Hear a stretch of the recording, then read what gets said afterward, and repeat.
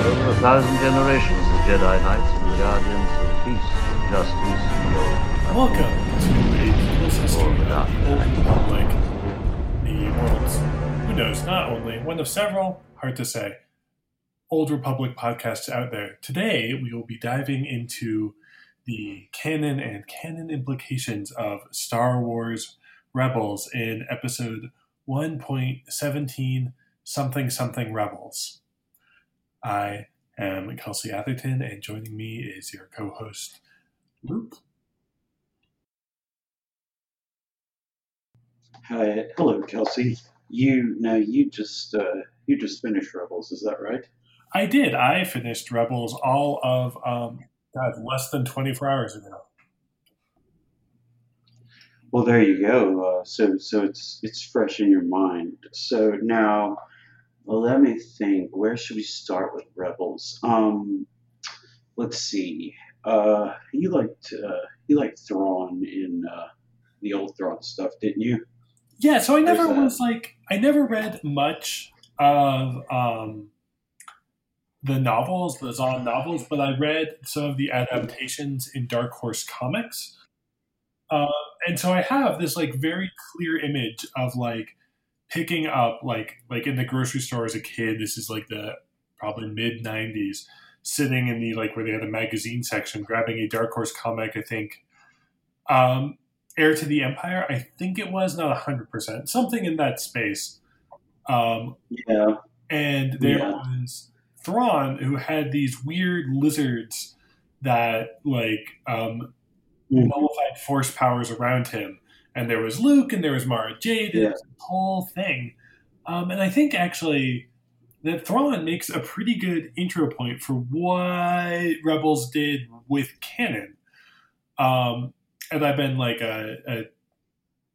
joking along with the rewatch. The Rebels feels more than anything, except perhaps the later seasons of Clone Wars, Rebels feels like a very active attempt to curate canon and pay tribute to what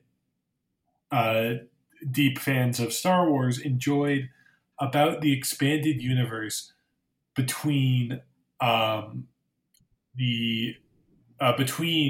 of the Jedi and Phantom Menace. Yeah. Yeah, and I think the thing that Rebels does really well with that is Dave Filoni and everyone else who was involved. But I know Filoni was principally the creator and big producer on that, and yeah, they took a lot of care with the show. And I mean, there's stuff that we've talked about in our episodes, like stuff about Malachor and how the presence could possibly be Kreia and stuff like that. And we discussed Filoni's comments about how he's got something written, but he doesn't want to set it in stone. And I think that's really interesting, the way that he plays with it, because he set Thrawn up really well, and he took a character and moved him to a different area of the canon as it exists, because he was obviously after the Battle of Yavin, and everything in Rebels is before A New Hope. So it's interesting how he did that, but still at the same time showed a lot of affection to the character of Thrawn, including even little references to stuff like Thrawn's second in command, Pelion. I guess not admiral, but whatever, commander, general. I don't know. I'm not really good with military ranks. If you haven't noticed that by now, it's not my forte. Just like ensign. I don't know. No, but I thought they did I thought he did a really good job with that, and Yeah, it for someone like me who's like, yes, give me all of this like tiny, inscrutable info about like something that happened 3, 4, 10,000 years ago, and I want to be able to imagine that. And then, of course, I want them to obviously go back and show it. But like when Ezra picks up the crossguard lightsaber that shorts out, they put that in there obviously as a reference to Kylo Ren's lightsaber, but also fleshing out stuff that I believe Pablo Hidalgo had written for the Force, Force Awakens visual dictionary about Kylo's lightsaber. So like Filoni's like taking, Thrawn and Malachor and tying those together and then bringing this other thing from the sequel trilogy in as well. And, I think that's really interesting. It is. And so one of the things, right? So much of how the expanded universe worked, right, is it hinged on basically like the continuing adventures of Luke Skywalker and what happens after Endor. And Thrawn, right, has a huge part in that because Thrawn is like the last big obstacle, or the next big obstacle, right? We don't need to get into Yuzong Vong on this episode. But there's like a whole series of things they throw out there as future hurdles for the Republic. But Thrawn is the biggest and most immediate, I would say. And certainly probably the most popular. It turns out if you have a series that is defined by a deeply powerful empire that is poorly managed, then putting a compelling villain whose main talent is good at managing a massive institution of war, then you get some really good stuff with that. And so for Rebels, I forget, they don't introduce Thrawn, I think, until the second season. I, again, have watched all of these in the past 2 weeks, so my mind is as a soup of Rebels right now. But they give him some time, right? I think he was the beginning of season 3. Okay, they basically switched him and Vader out as the big bads. So I think, I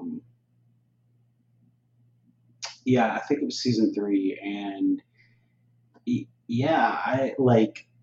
they got a guy, like they got Thrawn in there, and like it was like the first guy who discovered that that you could you could round up and pocket the change for yourself or whatever. He's like he's a genius, and I think I'm one of the only people who cares about Star Wars that likes Rebels Thrawn more than EU Thrawn, because I was not a fan of EU Thrawn, because whereas in Rebels he's competent. I mean, he's intelligent. He's a very good tactician. But it's not the same thing as it was in Legends. Like in Legends, he was like Sherlock Holmes times 6, and like it's not that all the bad guys, or it's not that all the powerful people have to be Force users. It's just that like you shouldn't have someone who can like just pull stuff out of their ass to the point that like literally pulling stuff out of their ass feels like a superpower. Like that's to me anyway. But that's whatever. So yeah, they introduced Thrawn, and I mean they were walking a tightrope because a lot of people love that character. And Timothy Zahn has now written, I think, three Thrawn books now, a new trilogy, and then he's got, I think, another trilogy coming out, I think. And Thrawn also, he achieved the very hard task of becoming an iconic character who is not seen or mentioned in the original trilogy. And there's a handful of those, and I don't know if there's a single one more than Thrawn. And I'm talking like not even seen, right? Like there's stuff that's blown out, right? Like Wedge gets to be a whole thing and it's a bit part, or like Boba Fett, but like Thrawn just doesn't exist in the trilogy as we know it. And then he becomes this huge part of the expanded universe. And so bringing him in for Clone Wars, and again, I did check, it's season 3, he shows up. And what he does is he is a very... the threat he poses is distinct from the Sith, where the Sith will do dark side of the Force to power, and what Thrawn will do is, like, he's an adept Secretary of Defense. His whole thing, I mean, he's good at battle, but he is even more than that. He is good at managing the resources of an empire. He's the kind of guy who would have had a Twitter bio that's like, that has something about how, like, you know, like real strategic geniuses think about logistics, not tactics. That kind of thing. And so the threat he poses is that the Empire will be managed well. That's his threat. When we see him on screen or when we know he's in a battle, what happens is that the Empire, which has all of these resources, is suddenly better at using them. There's whole segments and arcs where what wins the day is Thrawn being summoned away. I think it's especially fitting that the final act of the show is set in motion by Thrawn being called away to basically do a PowerPoint presentation as part of bureaucratic infighting over Imperial funding for super weapons. And that is the window that gives rebels their chance to make a big move against his less competent subordinates. And so it's a really interesting, I think, and it's really interesting too how much he's in half of the show that he looms as a presence. And Tarkin, right, goes from being how he's been depicted in the films and other things as he has a very similar role, right? The strategic genius of Empire who is more interested in marshaling the resources. And he shows up a little and is sort of pushed back, and he sort of becomes the person who is actually like mediating between.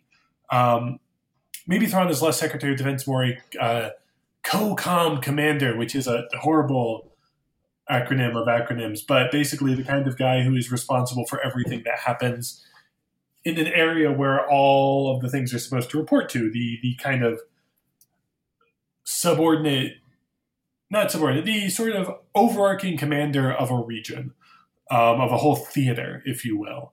And it's very clever. He works very well as it. And then you see Tarkin managing that.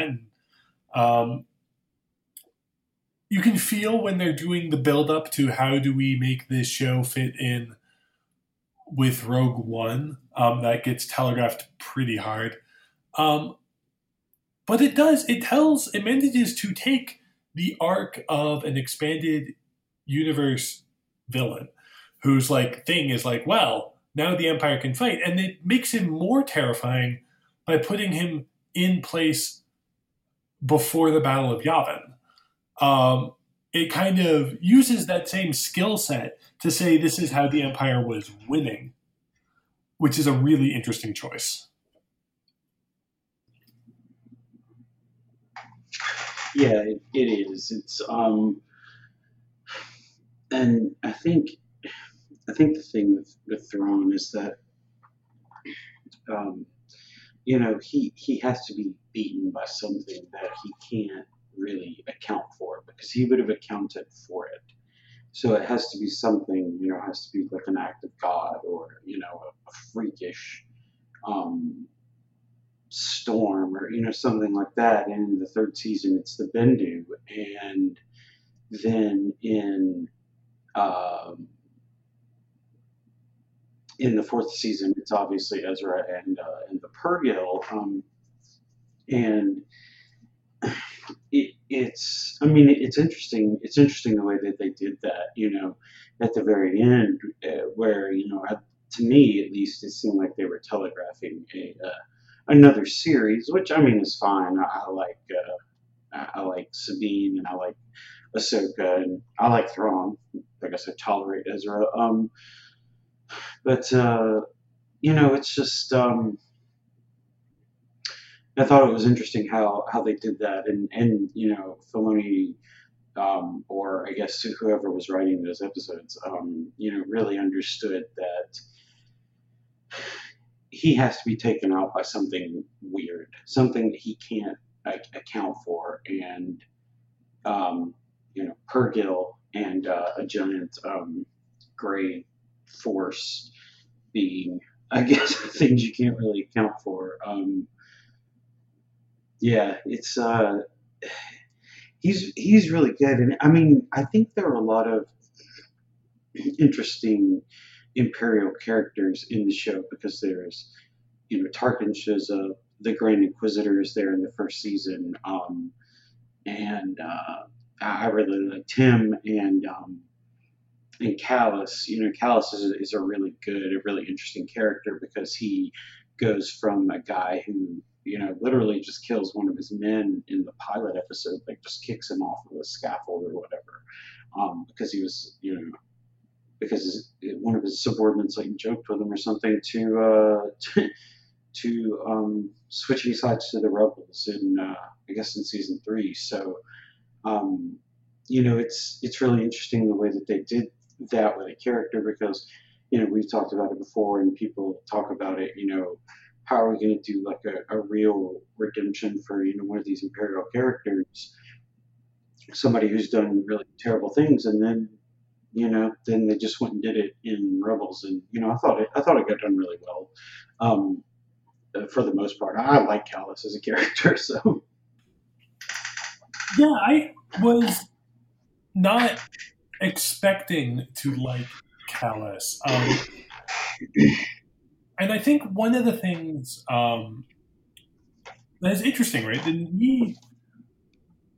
Rebels, like the focus obviously is on this band, but it has the most insight into what the Empire looks like as it functions than anything, certainly in terms of hours, than anything else put to screen by Star Wars, and I think in terms of scope and function more than anything outside A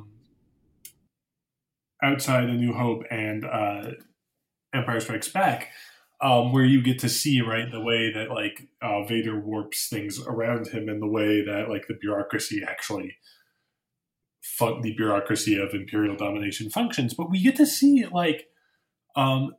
whole lot of it, and it turns out right like one of the things I think that's really interesting is that Callus has sort of a special place as like a as an agent hunting for a specific thing, and then he's immediately upstaged because there is redundant, or maybe not redundant, but like parallel bureaucracy.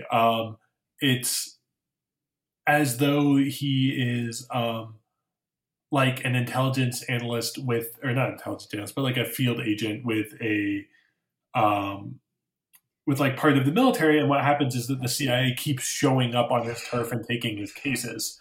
And we get that in the form of the Sith Inquisition, which I think was also a very interesting arc, and we'll get back to that in a second. But I think with Callus, you see this whole thing where he is on a mission, he keeps getting thwarted by the same group, and eventually realize, the stranding him, doing the whole enemy mine thing with him and Zeb is a good turn. And then I thought immediately then was when we like see a change in Callus, but I like that what we get instead is he returns to the Empire but skeptical of it. And then we still see, right, he's a character defined by the conviction that he is more clever than everyone around him, which works great up until he comes into opposition, until Thrawn figures him out. And I thought, and one of the things, right, that like maybe it would be handled differently in film, there's a whole lot of Rebels that skirts around the fact that this is a like extremely bloody insurgency. And there are like multiple points where you just assume that Callus is going to get executed. There are multiple points in multiple episodes where I would assume lots more executions happen. Like there's yeah. And you're not I going mean to. they do they Vader has them burn the Tarkentown, the refugee camp, um, and I mean I mean, it's obviously never really shown on screen, but I mean, there's implication that they carry out executions of troublesome civilians on Lothal occasionally, and yeah, I mean, like they do. I mean, it's obviously a kids show, so they can't go too crazy with it, but like they do a really good job of showing how of not showing it, but at the same time, you know it's there. It's like an ever-present threat. Like, all these people that Ezra knew got abducted and everything like that. So it's just it doesn't. Yeah, you're right about it showing the granularity of the Empire. It does a really good job of showing like a day in the life of like random Star Wars character. And I mean, yeah, a couple of them are Jedi or Force sensitive or whatever, but like, this isn't like the Skywalkers. This isn't Han Solo. It's a day in the life, and I mean that kind of makes it endearing in a much different way than the Clone Wars, which I also find um, excellent, as we said on a couple of other episodes. But they're different aspects of looking at Star Wars, because the Clone Wars is fleshing out like this 3 year period where like everything in the galaxy changed and they never saw it coming, and Rebels is like showing like the fits and starts that different rebel cells go through to get started, and they don't know each other, and then finally they are put in contact and they're almost destroyed, and blah blah blah blah. And I mean, yeah, and there's like the Inquisitors just show up, and there's these random Force sensitives, and I mean, then there's Ahsoka running around, and I mean, outside of the Emperor and Vader, she's probably the strongest Force sensitive in the galaxy at that point. I mean, obviously Kenobi and Yoda, but neither of them were leaving their planets, so there's not a lot to choose from. So yeah, yeah, I like that. It does a granularity thing that I guess I've never really thought about. And it shows like what one of the things I think probably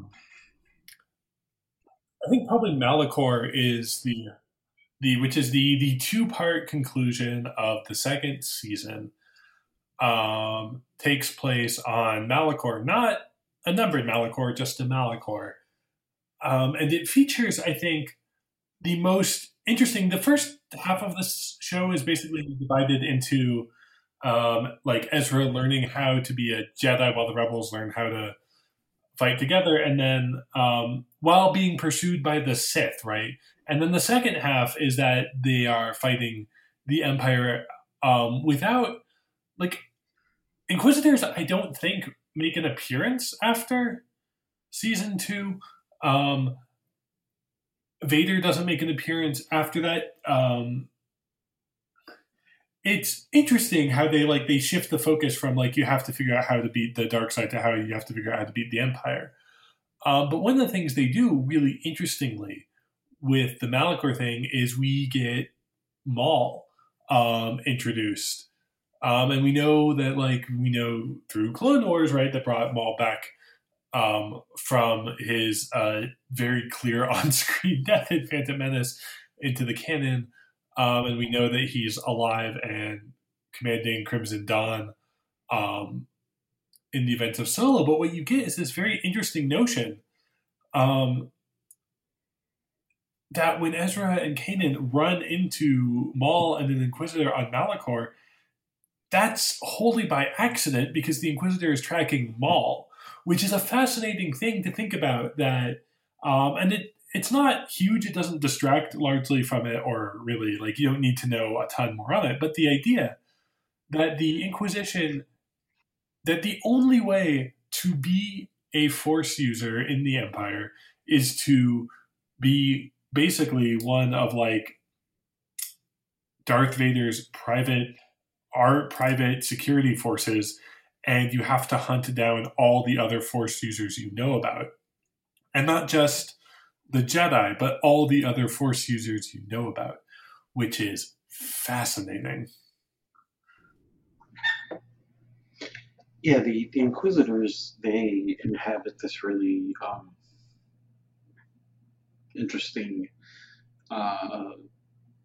space because after, I want to say it's like a year or so after the Empire is formed, they've basically cleaned up most of the Jedi. Like, they find a random one here and there after that, but they basically cleaned them up. And so, like, these Inquisitors, you know, they're just hanging out, like, doing like bullshit on Coruscant, I guess. Like, they just, because if there's not a Jedi to hunt, they're basically not around. So, like, they're just there. And then, so for, I guess that would be like, 14 years basically, except for I guess a couple of them had a run in with Cal Kestis from Jedi Fallen Order, the video game. They basically don't have anything to do except train against each other, and then I guess occasionally go like hunt possible Jedi sightings. So it's like they're just hanging out for a while, a long time, and then they show up, and I'm like, it's not that they're incompetent. They're not like Keystone Cops, but it's just like, if Vader had been there, instead of that Inquisitor, they would, they'd be dead. But the Inquisitor's like, I'm going to do some talking first, or I'm going to, use my helicopter lightsaber. And like, man, this helicopter lightsaber is like, that's the hokiest shit I've ever seen. But at the same time, like, just delightful. Just completely disregards the laws of physics. Who cares? Who cares? And also the introduction of that lightsaber, because what is we first meet the Inquisitor who has it, and you see, okay, cool, red lightsaber with a handguard. That's a nice distinctive style. And then it, like, I don't even know if it's in the same fight where they reveal all the things it can do. But you see that, and then you see it's got a second side. It's like, okay, cool, Maul throwback. And then it does the spinning thing, and it's like, okay, this seems like answers the question that like anyone may have had on the playground after watching like Luke Skywalker deflect blaster bolts with his lightsaber. It's like, oh, why don't you just build a shield out of it? Why don't you just build that? It feels very not fan servicey because it looks cool and works in the story, but it also feels like it is informed by that kind of like idle speculation when you don't know more about Star Wars, or there isn't more that answers these questions. And then it just becomes and then what I think really sells the Inquisition is that they all have the same lightsaber. And like one of the things that really makes the Empire work as a villain is the sameness of it.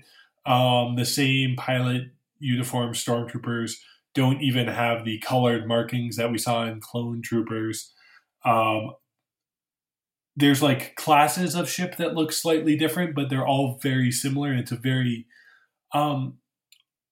constrained isn't the right term, but it's an extremely homogenous look. And so you have these Inquisitors who are like distinctive Force users with their own styles, but they're all color palette is all the same, basically. And then they all have the same, the exact same lightsaber, which implies, right, that they are like being produced and given to them, and not like how Jedi do it, where it's a thing you make yourself. Yeah, the production facility for those lightsabers, that they got some niche. They got some niche industry going on in the Empire. Like, not a lot of it, but they have to put the stuff together for the the Inquisitors, and I mean, like, they're so formidable, and then like they all get washed away in like 15 minutes of uh, the finale of season two. I mean, like they just all get wiped out because there's Maul, and that's we're dealing with that now. And then Vader shows up, and and then Ahsoka and Vader are gonna fight, and it's like, okay, they got the kids out of the way. We got the lightweights out of the way. Now it's time to actually see what we really came here for. Because I mean, in those episodes, you've got Ezra coming under Maul's sway a little bit, and um, learning a lesson about that. Kanan gets blinded. They almost set off a weapon that supposedly could, destroy all life in the galaxy or something. But Ahsoka and Vader fight, and it's just like there's there's a lot of shit in those episodes. I think it's probably my favorite episodes, and those are my two favorite episodes in the series. Those and Twin Sons is obviously really good, and the one where Kanan dies is that's really good. I mean, I guess spoilers, but yeah, I mean, Yeah. So show's been off the air for like 3 years. It's okay. Yeah, so one of the things the show does really well is it introduces the Force gradually. Kanan doesn't reveal himself to be a Jedi until, like, and I guess I'm saying gradually, but it's like the second part of the second episode of the first season. But and he has this whole thing, right, where he keeps his lightsaber in two pieces and like reassembles it every fight, or at least he does for the first couple of seasons. They have a whole running bit where they have to keep it under wraps because it's dangerous to be there. And he's sort of skeptical of even still having it or using his power. And then we get like real stakes, right? Like Kanan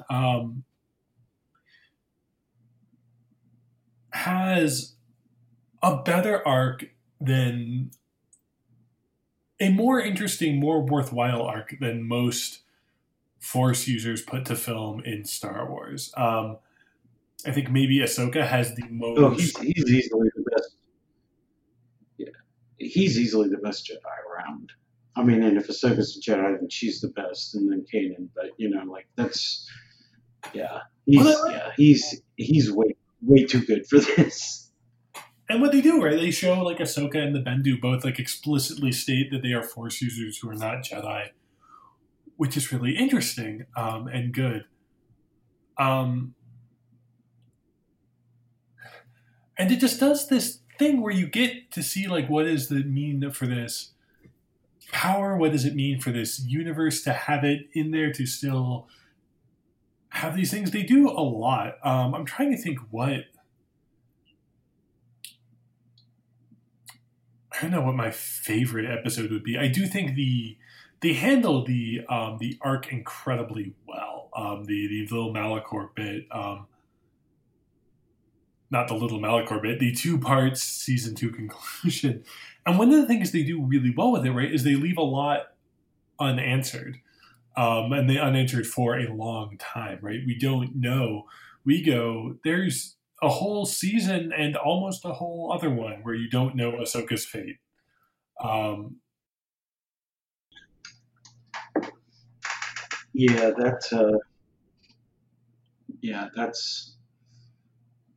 was something.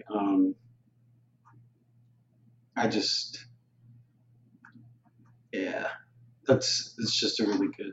It's just a really good. Really good batch of episodes. I'm interested to hear your thoughts on the World Between Worlds, which I liked. But I know some people didn't, and some people just whatever. But well, so it's one of the really interesting contrasts, right? Because Clone Wars also has its own world between worlds section, and in Clone Wars, right? It's like this magical garden that Anakin stumbles into. Um, that's like it's very very ornate and over the top. And when we get to World Between Worlds in Rebels, it's sparse. It's empty. It is a place in the Force um, that basically exists for time travel. Not time travel, right? That's the maybe the wrong way to look at it, but it is a path you walk to various points in time, right? That's how Ezra pulls Ahsoka from her duel with Vader, which we assume she lost before he does that, or she would have lost if he were not there to pull her out. Yeah, um, yeah. I think Vader is going in for the killing blow, and Ahsoka is still trying to destroy the floor under him. And Ezra pulls her out, and the implication is that she basically skipped 2 years, like maybe 2.5 years, because on Malachor that's like 4 BBY, and then the last season of Rebels is like 1. uh, and I think the very end of it actually occurs in Zero, the same year as Rogue One and A New Hope. But the implication is just that she skipped 2 years, and I guess it's a causal loop because Vader immediately leaves, and like when you see him leave, he's like shaking his head. He's like, what the hell just happened? I don't understand what's going on, and he's um, and so the implication is that when she got pulled out, even though it didn't happen, I guess until technically 2 years later, after Ezra had seen her, um, she skipped. So it's like one of those things where once you meddle in the past, um, it causes problems. But this is like the one causal loop that they could do because there wasn't anyone else around to see it. Because Vader's not gonna tell the fucking Emperor that shit happened. He's gonna say he killed Ahsoka or whatever. But then it's contrasted later because Ezra is being shown that he believes he has the ability to save Kanan, but Ahsoka tells him that, look, if you pull Kanan out, that's fine, but you will die. Because if Kanan's not standing there to block the fire at the very end, then Ezra and Hera and Sabine all die on that ship. And that's what Ahsoka tells him, so it's like there are consequences to it. And you can't use it for very frivolously, and in some cases it does seem like that you can really control how it's used at all. And so I think it's interesting, and I think they put enough safeguards in there that hopefully it won't become a thing where they rely on it, or they start bringing people back from the dead and stuff like that. Like everybody online wants to use it as a vector to resurrect Ben Solo, or so just like maybe let's not go down that rabbit hole so far. Yeah, I think it was the right thing, and it's one of the things too where they introduced the World Between Worlds so close to the end. Right? If you count the last two up, like it's basically the last thing that happens before the final mission, right? It's the last, basically, like kind of stand moment before the whole last little arc, and it's an incredible to like introduce. There is a way for people in the Force to access specific other people through the Force in time, but with repercussions, and then to just to set it up, use it lightly, and then it plays into, or it sort of suggests the logic of Palpatine's gambit at the end, which is like creating some kind of. This was as best I understood it, is Palpatine creates some kind of Force portal for Ezra that would basically have him go back to his parents. His parents would never be kidnapped. He would never join the rebellion, and it would pull him out of all of those past events. Was that your read on it? Yes. Yeah. I mean, I think so, and I guess it seems like the Emperor, maybe Darksiders in general, or maybe just the Emperor for whatever reason, can't access it without using, like, I guess Ezra as a means to do that, or maybe not just Ezra, maybe anyone. Look, he was going after Ahsoka as well. Yeah, so I I think the thing with Ezra's parents at the very end was just an illusion. Like that's what the Emperor was just tempting him because if he'd done it, then the Emperor could use it as a way to access the world between worlds. And you see that Ezra learned from Ahsoka that that you can't go back, you can't change it. You did it once, and there are hopefully no consequences from that. But at the same time, yeah, don't don't use it all the time. I do like all the voices in there, and kind of showing that time is immutable because you got voices that are happening from like a 60 or 70 year period between the Phantom Menace and at that time the Last Jedi.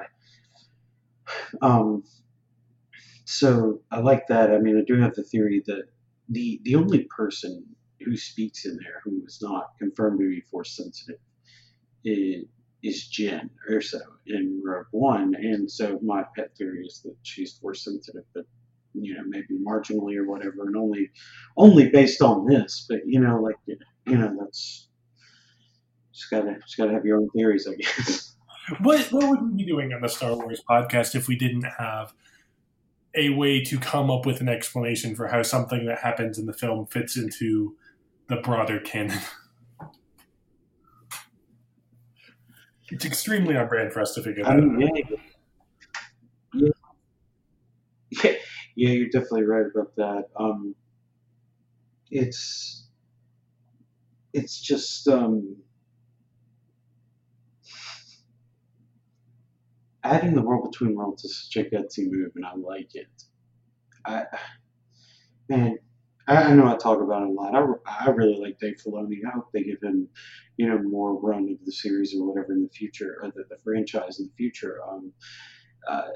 He just does these things, and I think I think he nails them, and it's just, it's interesting to see how well he does that and how well he sprinkles the stuff in there, and then it happens on The Mandalorian too, although to a much smaller degree because that's a different show. It's not trying to do the same thing that Rebels was doing.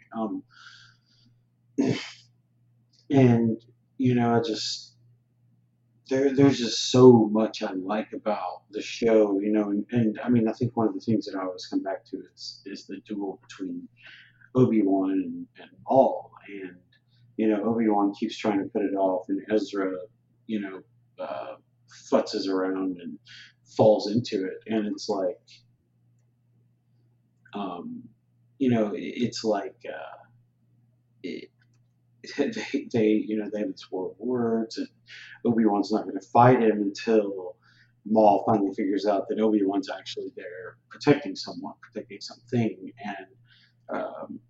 and then Obi-Wan's like, okay, I guess I got to do this, and they do the duel, and it's very reminiscent of a duel of fates in the Phantom Menace because Obi-Wan takes Qui-Gon's stance, And Maul notices it, and so he's like, he's going to use the same move, but um, Obi-Wan comes down faster with the overhead slash and just catches Maul, and it's really well done because it's so short, and I mean, then Maul is just, he's dying, and he's, like, the last thing he can think of is, like, the boy that Anakin, or that Obi-Wan is guarding is the chosen one in Obi-Wan's view, and, he's going to avenge all of them. And I think it says a lot that Obi-Wan burned Maul's body, gave him, like, a Jedi funeral, because earlier in the Clone Wars, Obi-Wan tells Maul, he says, I know you didn't choose this. You were taken before you could make that decision. Because he was stolen as a boy. And so it's interesting to see him just, he didn't want to fight Maul, he didn't want to kill Maul, but then when he had to, he comforts him as he dies, and then, respectfully, buries a foe who at one point killed the only woman that Obi-Wan ever loved. So, yeah, Obi-Wan's a better person than I am. I'll say that much. There's so much. Twin Sons is a really perfect, tidy little episode. And one of the things it does so well, I think, is we see up until that point, all the fights with lightsabers have been fights, and they've been like varying degrees of like, this is a duel or this is like a battle with several people. But you see like there's this whole level of skill and give and all this back and forth and experience. And the duel on Twin Sons is one of the fastest, if not the fastest, in the thing. It's like when you're watching, like, I don't know if you had this experience. The first time I like watched fencing at the Olympics, right? Or like watched like when they're broadcasting, and I was like, oh, this is going to be, it's going to be like a big thing. And then like they like announce the start, and then you hear the buzzer in a second because someone just figured out the exact right arm positioning to land the tip of their blade on their opponent. And it feels like that, right? It has that kind of almost, I don't know, like muscle memory or like pneumatic skill. It's so quick, but it works very well because the point, right? Maul is powerful in Rebels, but he is not. Maul that we see on screen is probably at his most powerful in Clone Wars, or for however briefly we see him in Solo. It's a very powerful version of Maul. The Maul we see in Rebels is still powerful, but is not that same being. It is a like wounded animal lashing out more or less throughout. And Obi-Wan, the other thing it reminded me of too is how quickly Obi-Wan and Vader's duel happens in A New Hope, where there's positioning, but the important thing, right, is that the fight happens very quickly and is just done. Just as long as Luke sees it. That's all that has to happen. Yeah, I mean, Maul is he's just a guy at the end of his rope in Rebels. Like, he's tried everything. He's, he was the apprentice to one of the strongest force users ever, and he died to this, he got cut in half by this punk kid, and he like tried to like bring himself back up, and Palpatine smacked him down again in the Clone Wars, and he's running this like crime syndicate, but he's still trying to figure out a way to get back in the game, whatever that means to him. I mean, and I mean, it's clear that the like his end game was trying to kill Kenobi. Like, he would have died in on Tatooine trying to figure it out, and he's just Yeah, he's like a rabid dog. He's just he. I don't know. There's that thing like when why does a dog chase a car? Even if it caught the car, what would it do with it? It's the kind of thing with like Obi-Wan. Like if Maul kills Obi-Wan, what's he gonna do? Right. Might as well just die at that. I mean, really, he Well, doesn't have anything else to live for. isn't his other goal to kill Palpatine? I mean, I think that was a goal until the end of the Clone Wars. Like, I think season 7 of the Clone Wars is when that dream ended, because if he could have worked with Obi-Wan and Anakin, or somehow gotten Anakin as his apprentice, whatever his goal was, I think then you could do it. But after he's had a, I mean, Palpatine could have killed him like 10 times when they fought on Mandalore, and I mean he just abused them all. And then I mean he got beat by Ahsoka, and I mean he was almost killed then. It's like I don't really. I mean, I'm sure it would have been one of those things where like yeah, if I'm there in the moment, yeah, if I kill him, that'll be great. But I mean I don't know, that's a tall ask from all at that point. Maybe I mean yeah, he might be he might be down for it.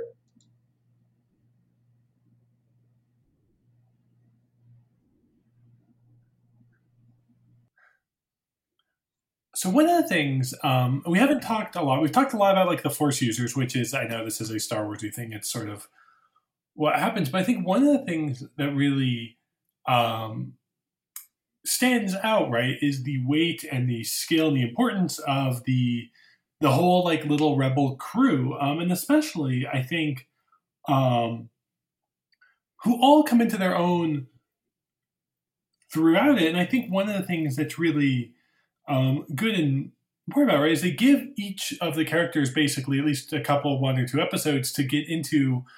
This is what makes this person click. This is why they're a rebel. This is what has been driving them to fight in these incredibly long odds. You don't need that, right, for Clone Wars, where like the clones are literally bred for battle, and you don't really need it for much after. But like, what is it? Why are these people fighting when the odds are so high?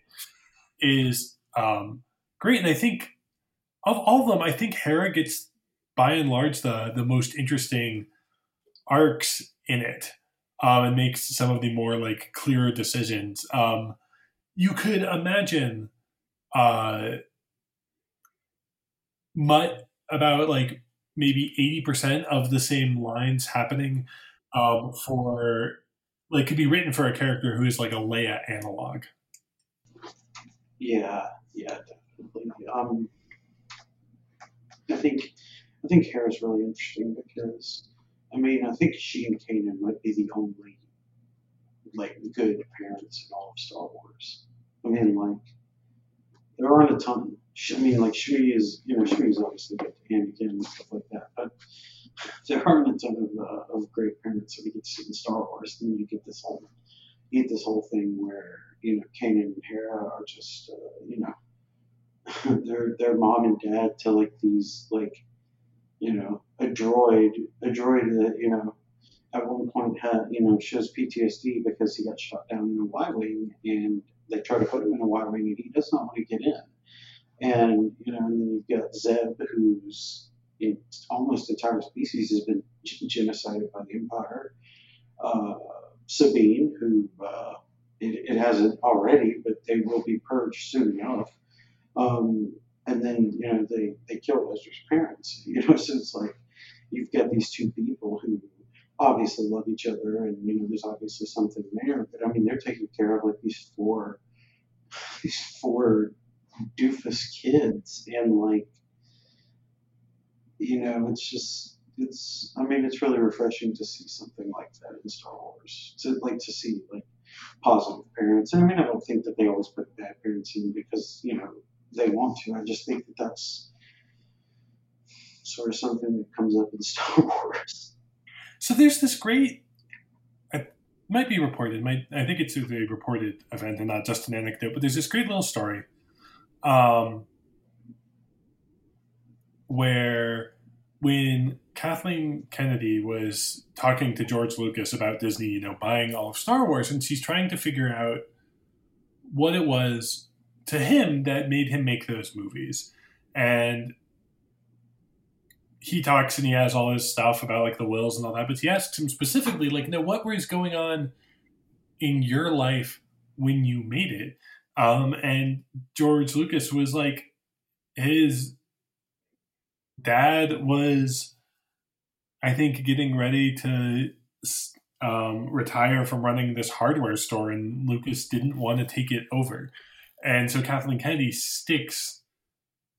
latches onto that, right? The thing that inspired George Lucas, that most drove him, like his big personal feeling for making Star Wars, was this feeling of not wanting to have to follow in your father's footsteps. And like I'm sure there's essays and there will be ink spilled across the internet and paper forever about what it means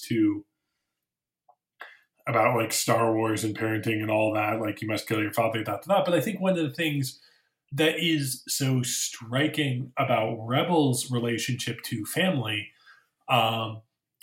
is that you have a character who all of the characters that you meet basically were on their own by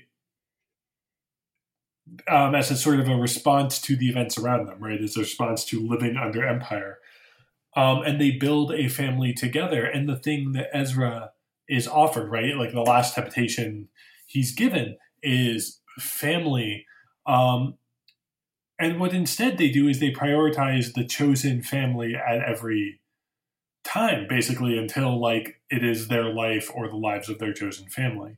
And we even see it with Sabine, right, on Mandalore. She comes back for her family. She saves the family, at least for what we see on screen, and then chooses that to go back to the people who had taken her in. And even the very end, right, the conclusion is told by Sabine, who gets to be the sort of the narrator documentarian of the group, and she gets to talk about what it means to know this history and record it.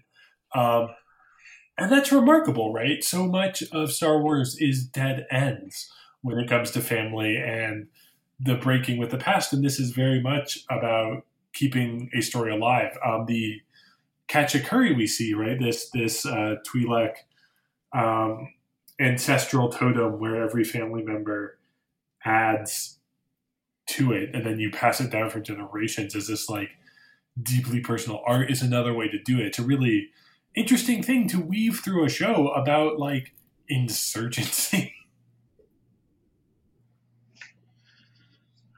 Well, I mean, you gotta have something to fight for, I guess. I mean, you do. It's one of the things that's like really, when Star Wars stumbles,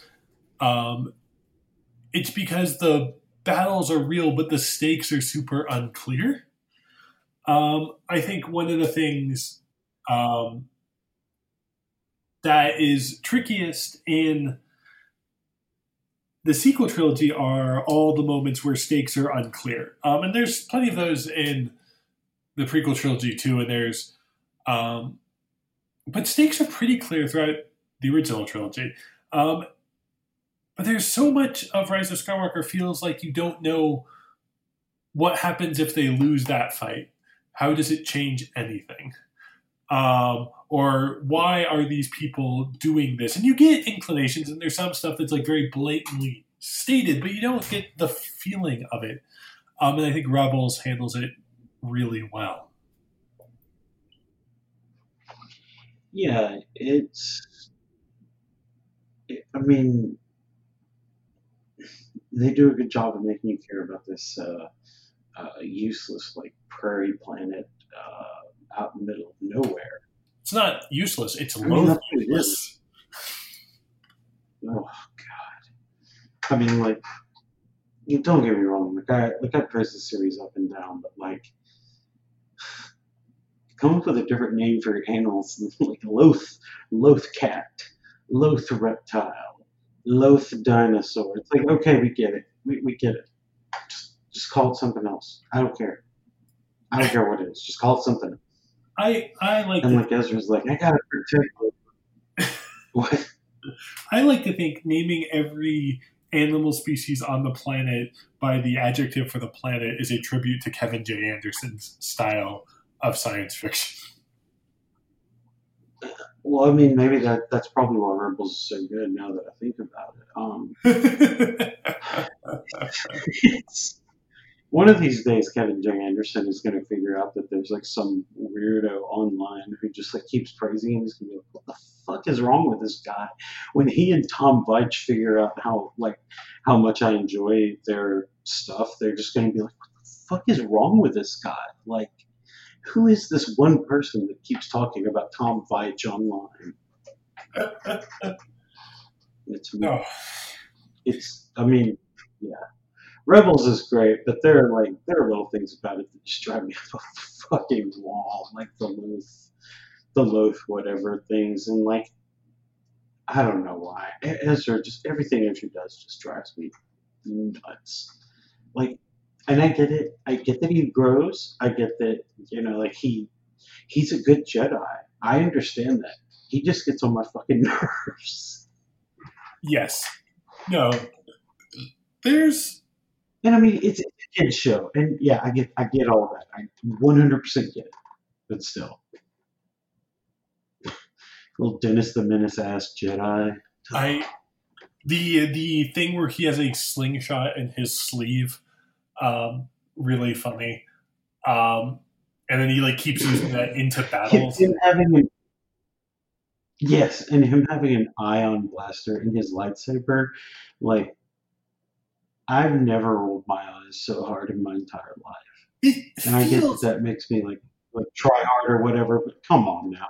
It Come feels on. like what a 15-year-old would do, though. Like, if you have, without this religious tradition around you, and like, these are the rules that you've known since we abducted you from your parents as a child. I mean, since we inducted you into the order for a lifetime of monastic tutelage. If you didn't have that, right, like every Jedi would be building like fucking gimmicks into their lightsabers. Well, not every, but many. It's really like okay. So one thing, like I mean, I'm not particularly excited for the High Republic stuff, but one thing I do like is like on the cover of this thing, these Jedi have like these like weird and ornate and like different hilts, and I really like that because in my mind, like. Crafting this thing and building it, it's like an honor weapon. You craft it yourself and you build it to these specifications, so you can have an honor duel with another religious sect, as one normally does. But on the front of the High Republic stuff, they have these things, and like one of them has like a cross guard, but it's not like a cross. It's not like a lightsaber, or it's not like Kylo Ren's cross guard. It's just like a regular cross guard. People are like, why do they have that? I'm like, because it looks fucking cool. Like, who cares? Like, yeah. Like I posted that and someone responded and they were like, it holds Wi-Fi antennas. Who gives a shit? I mean, like, on the one hand, yes, you have to have an explanation for everything, but at the same time, like, it's a lightsaber hilt. Like, if I got to do one of those, it would probably have like a Swiss Army knife in it. Like, I don't know. Like. No, absolutely. There's so much, and they fill this universe with a lot of like really interesting little detail and like very individualized choices, despite the uniformity of the Empire. And I think that's something that they really hit at throughout, right? It also, I think Rebels is the only Star Wars series where we know that anime is canon. I mean, hentai was already made canon by Solo, so I mean, there's that. Well. If we're really going all the way back, we'll talk about the monster in the trash compactor. But no, fair. But yes, it's canon in there. I think terrifying. And then one of the things, right? They do. And there's some telegraphing moments. I think the really like we know through basically just understanding anything about Star Wars, but especially like in Rogue One, where you see the sort of end result of the Mon Mothma Saw Gerrera debate. I was joking about this, but in Rebels they talk about war crimes and laws of war as rules of engagement. I think they do a pretty good job. Even if you're doing a heavy-handed, you can't do war crimes, but if you don't do war crimes, how will you defeat the Empire discourse? But I think they do a pretty good job of at least the idealized version where you don't do war crimes because it undermines your cause. Um, but it's very heavy-handed. Like they don't make Mon Mothma particularly a sympathetic figure either. Um, it's Well, I think one thing that Rebels does well is that they show the difference between Mon Mothma's like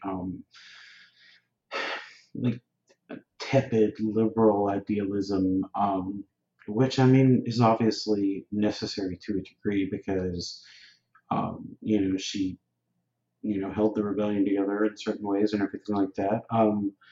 But it also shows that like her limited scope at the beginning of this movie or at the in the show, and even what she shows in Rogue One to an extent is, you know, it is contrasted with Saw, who, while we're all like, yes, Saw is right in many ways, the things that Saw does are abhorrent. Like, he wants to kill the last Geonosian, the last one who is like carrying this queen egg that could bring the Geonosian species back. Like, I mean, that's just doing genocide because you have PTSD, and I get, I mean that, that's hard, but it's like that's what Saul's going to do, and then at another point he's going to blow up this Imperial transport that has like a bunch of scientists and doctors who've been abducted into slavery by the Empire. And it would have killed Ezra and Sabine as well, just to blow up this giant kyber crystal. And it's like his ideas and um, his goals and even his, in many cases, implementation is sound, but like you get to the other end of it and you're like, yeah, dude, we could take out this giant kyber crystal and rescue all the scientists and be fine. And he's like, I could just blow up the kyber crystal. And it's like, okay, you're just blowing up the slaves. Just, I mean, like, he's not, but at the same time, like, in those episodes, he kind of is. Like, he's just going to kill this Geonosian because he hates Geonosians. And, he thinks he'll recommend the Empire or something. And literally, there's, like, they don't understand it, but the Geonosian's drawing a Death Star, like, in the sand for them. They just don't understand it. yeah. And, yeah. It's I think it's a really interesting contrast. very it's very clear, right? You need to, how do you draw the line between Saw as portrayed in Rebels? How do you bend Saw as seen, or not in Rebels, in Clone Wars, into Saw in Rogue One? And I think of all the like cinematic characters who have appearances in the show, I think he has the most clearly bent towards cinema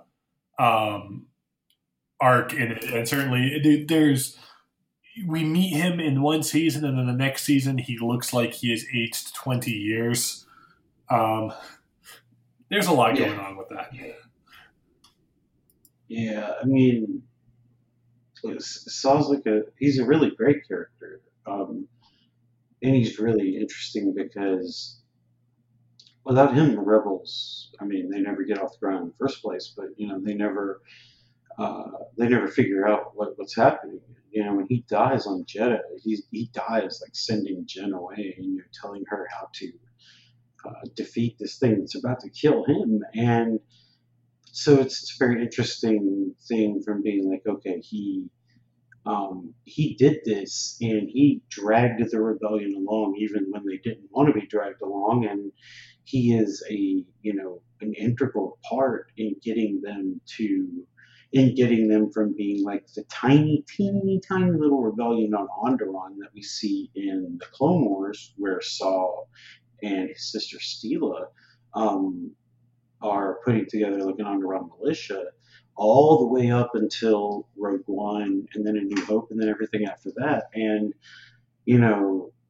it's one of those things where some of the things he did were short-sighted, and in some cases, I mean, ethically, evil or wrong. But without him, there's no successful rebellion. It's still an empire. And one of the really interesting things they get to, and they touch upon a lot, or in a few places in this, I wanted to talk about, I think the last battle it's not like a standout, like a great episode of the show, but it's one of the ones that's really interesting if you've ever watched like the Clone Wars, and as someone who sunk many hours into the Clone Wars, they have this one episode where some battle droids are left guarding an old Republic depot as a trap. They had decommissioned them. They chose not to obey the deactivate order that came at the end of the Clone War. They like fight Rex. It's this whole thing, and the whole thing really like it plays out right. It has its whole like here's these obstacles they have to overcome, and then the Empire shows up, but it really tries to tidy up so much of the prequel trilogy where how do you have this huge war and then the thing that emerges at the end of it is neither of the parts that we're fighting. And you get to the point, right, where No, I was just going to say, you just end up with the French Revolution. You start out in two sides. The revolutionary side is fighting the different, yes, and then at the end you just end up with Napoleon's empire. Getting spat out at the end. That's actually like a really good framing of it, right? What is Palpatine but a Bonapartist? Yeah. In Star Wars, because the Empire, right, sort of supplants it. The war fought between the Republic and the Separatists ends up with both Separatists and Republic forces on in the rebellion. And how does that happen? Well, it turns out if a sort of a top-down, it's a legislative coup. It's not even a military coup, right? Once Chancellor, and then once the war is over, the Empire builds a second army loyal only to him, rather than the first army built that was loyal to the Republic and convinced the Republic to have an army. Once you built that infrastructure of the state up, you can then supplant it with your own thing. It's a really interesting choice, and we see a lot of what Thrawn does is about like production and weapon design for it. We see lots of recruitment and training and induction into the Empire. And we get, it's touched upon lightly, but you get the sense of like Imperial resources being strained by continuously having to fight. Yeah, it's neat. Rebels, turns out, good show. Yeah, they did a lot with it. It's really good. I don't have much else to say about it, I don't think, except that I really enjoyed it. And that I'm looking forward to the whatever sequel series they decide to come up with.